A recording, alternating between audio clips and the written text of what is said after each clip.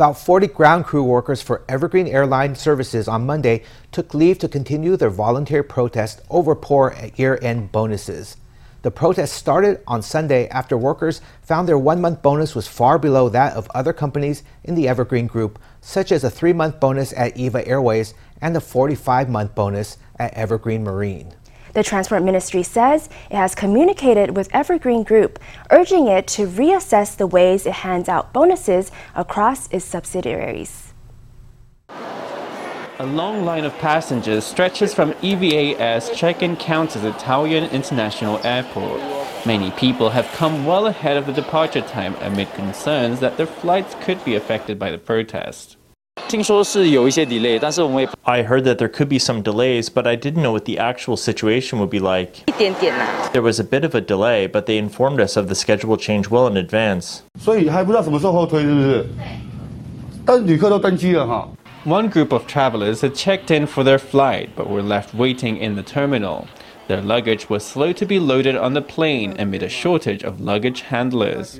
According to Evergreen Airline Services, about 151 or 30% of ground crew employees took the day off on Sunday. That fell to just 40 on Monday, or about 10%. The lack of labor resulted in delays of 1 to 2 hours on Monday, in contrast with 3-hour delays on Sunday. It's frustrating, but I think that we should also put ourselves in their shoes. Transport Minister Wang Guocai has called on Evergreen Group to offer bigger bonuses to ground crew so that the issue can be resolved soon. Today I got in touch with the head of the Civil Aeronautics Administration. We've been in contact with the EVA Air Chair Steve Lin, saying that he should bring the figure up. They shouldn't let Evergreen Airline Services staff go without money throughout the Lunar New Year. I think Evergreen Group should take care of the employees and its subsidiaries. I expressed our point of view and he understood our position.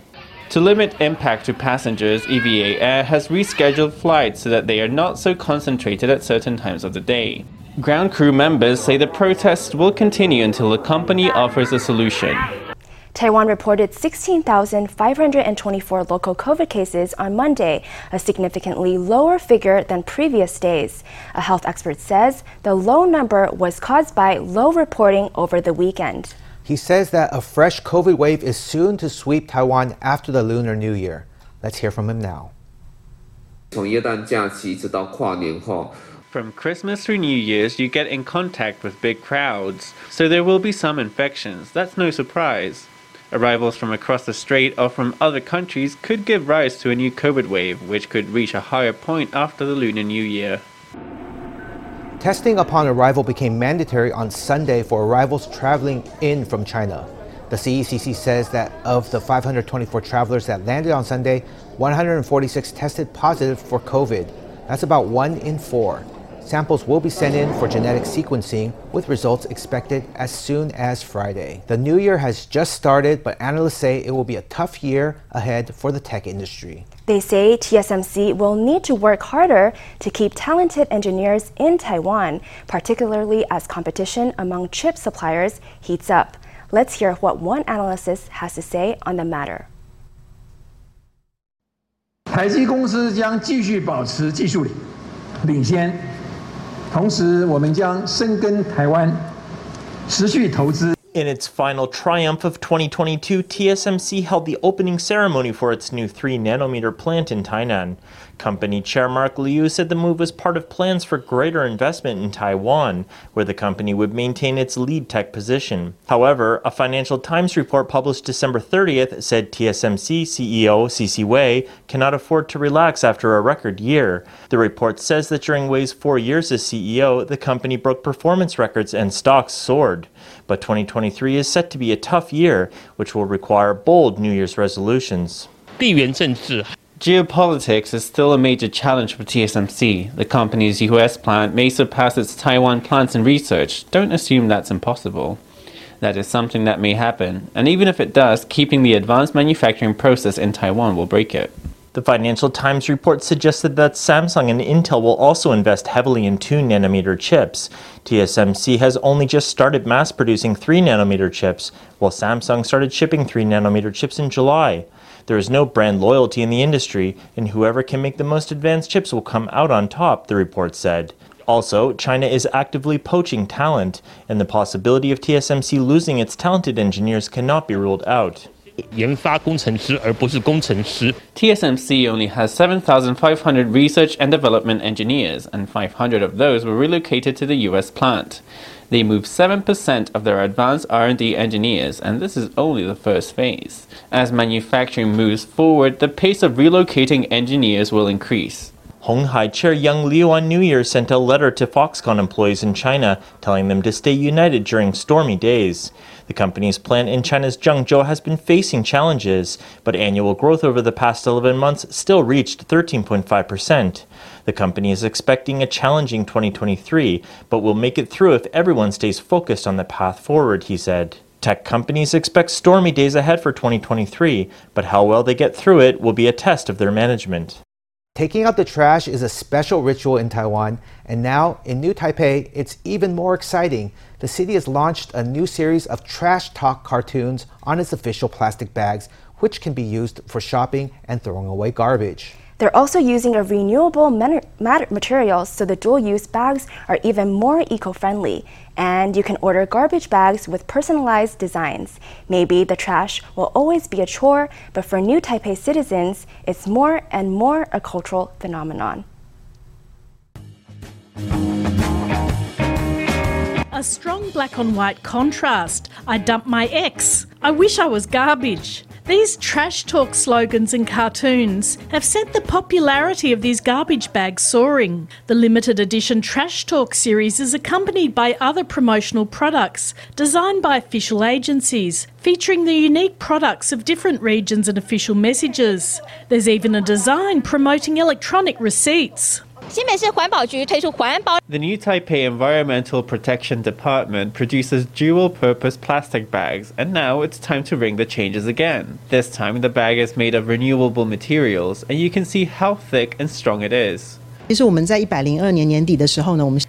2013, we actually decided to get creative in New Taipei government to combine the shopping bags and garbage bags. So we launched the eco-friendly dual-purpose bags, as they're known, the first in Taiwan. Producing the bags does take some plastic, so we started to think about using renewable materials for the dual-purpose bags. The bags are evolving and it looks like there's plenty of demand for more. Locals are eagerly anticipating a new release of their favourite old designs with the renewable material and the launch of more droll drawings. They're really creative, like throw out your worries. We can use more of these bags with the pictures. Alongside the limited edition eco-friendly bags produced by official agencies, the Environmental Protection Department is also allowing companies and organisations to order bags with their own personalised designs. Who said that taking out the trash is a chore? Now it's a cultural event.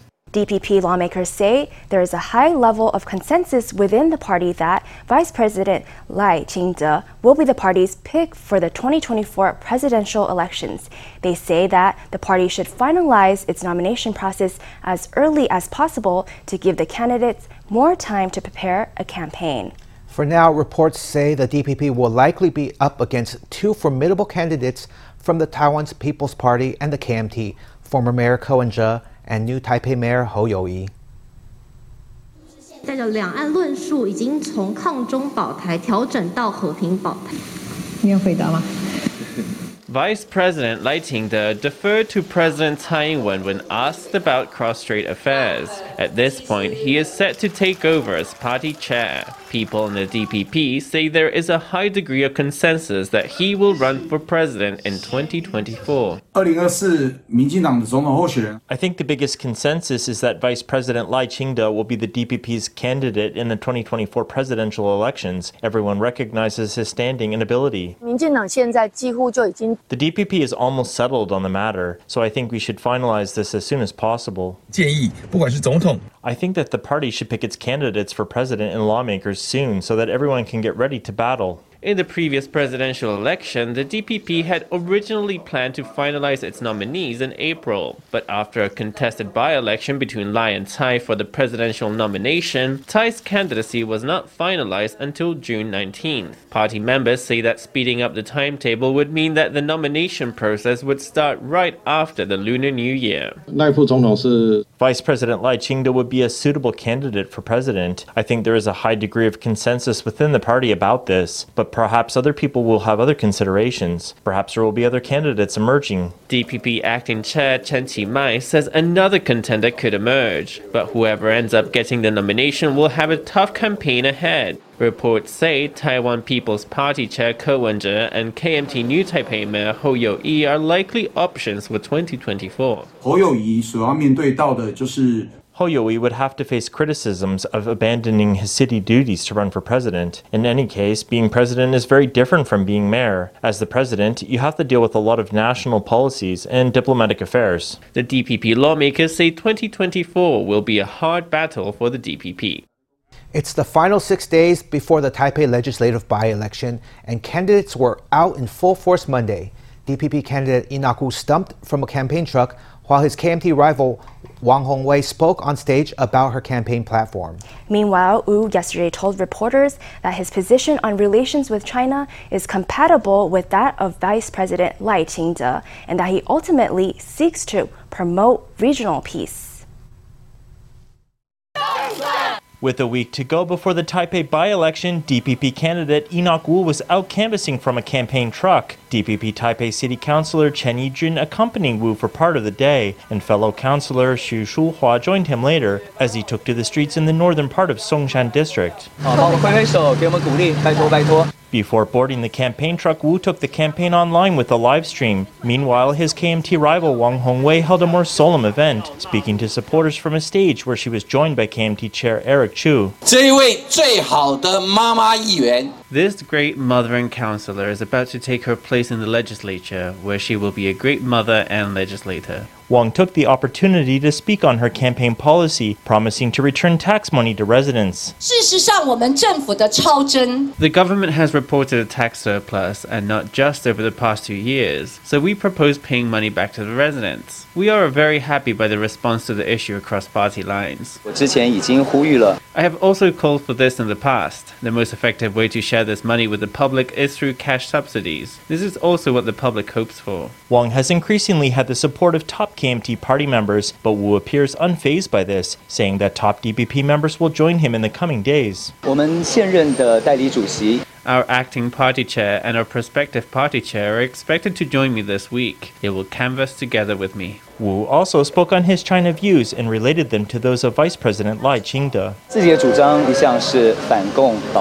My personal stance is to oppose the Chinese Communist Party and promote the protection of Taiwan. The one currently threatening regional safety and impacting the universal value of democracy is the CCP. The goal of opposing the CCP and seeking to protect Taiwan is to maintain peace. This is not at odds with Vice President Lai's stance of promoting peace and the protection of Taiwan. I simply hope to be more precise in my wording, because it isn't the Chinese people I oppose. It's the CCP, which violates democratic values, that I oppose. Wu said that ultimately his stance, like that of Lai, is to promote peace. Every year, Taitung celebrates the Lantern Festival with a bang in a series of parades referred to as the Bombing of Master Handan. In it, revelers throw firecrackers at temple troops for good fortune, specifically aiming to hit a person representing the folk deity Handan. After being cancelled for 2 years due to COVID, the parades are back on with the participation of more than 50 temples. Participants will have to wear a face mask at all times except for eating and drinking. Let's hear from the mayor of Taitung.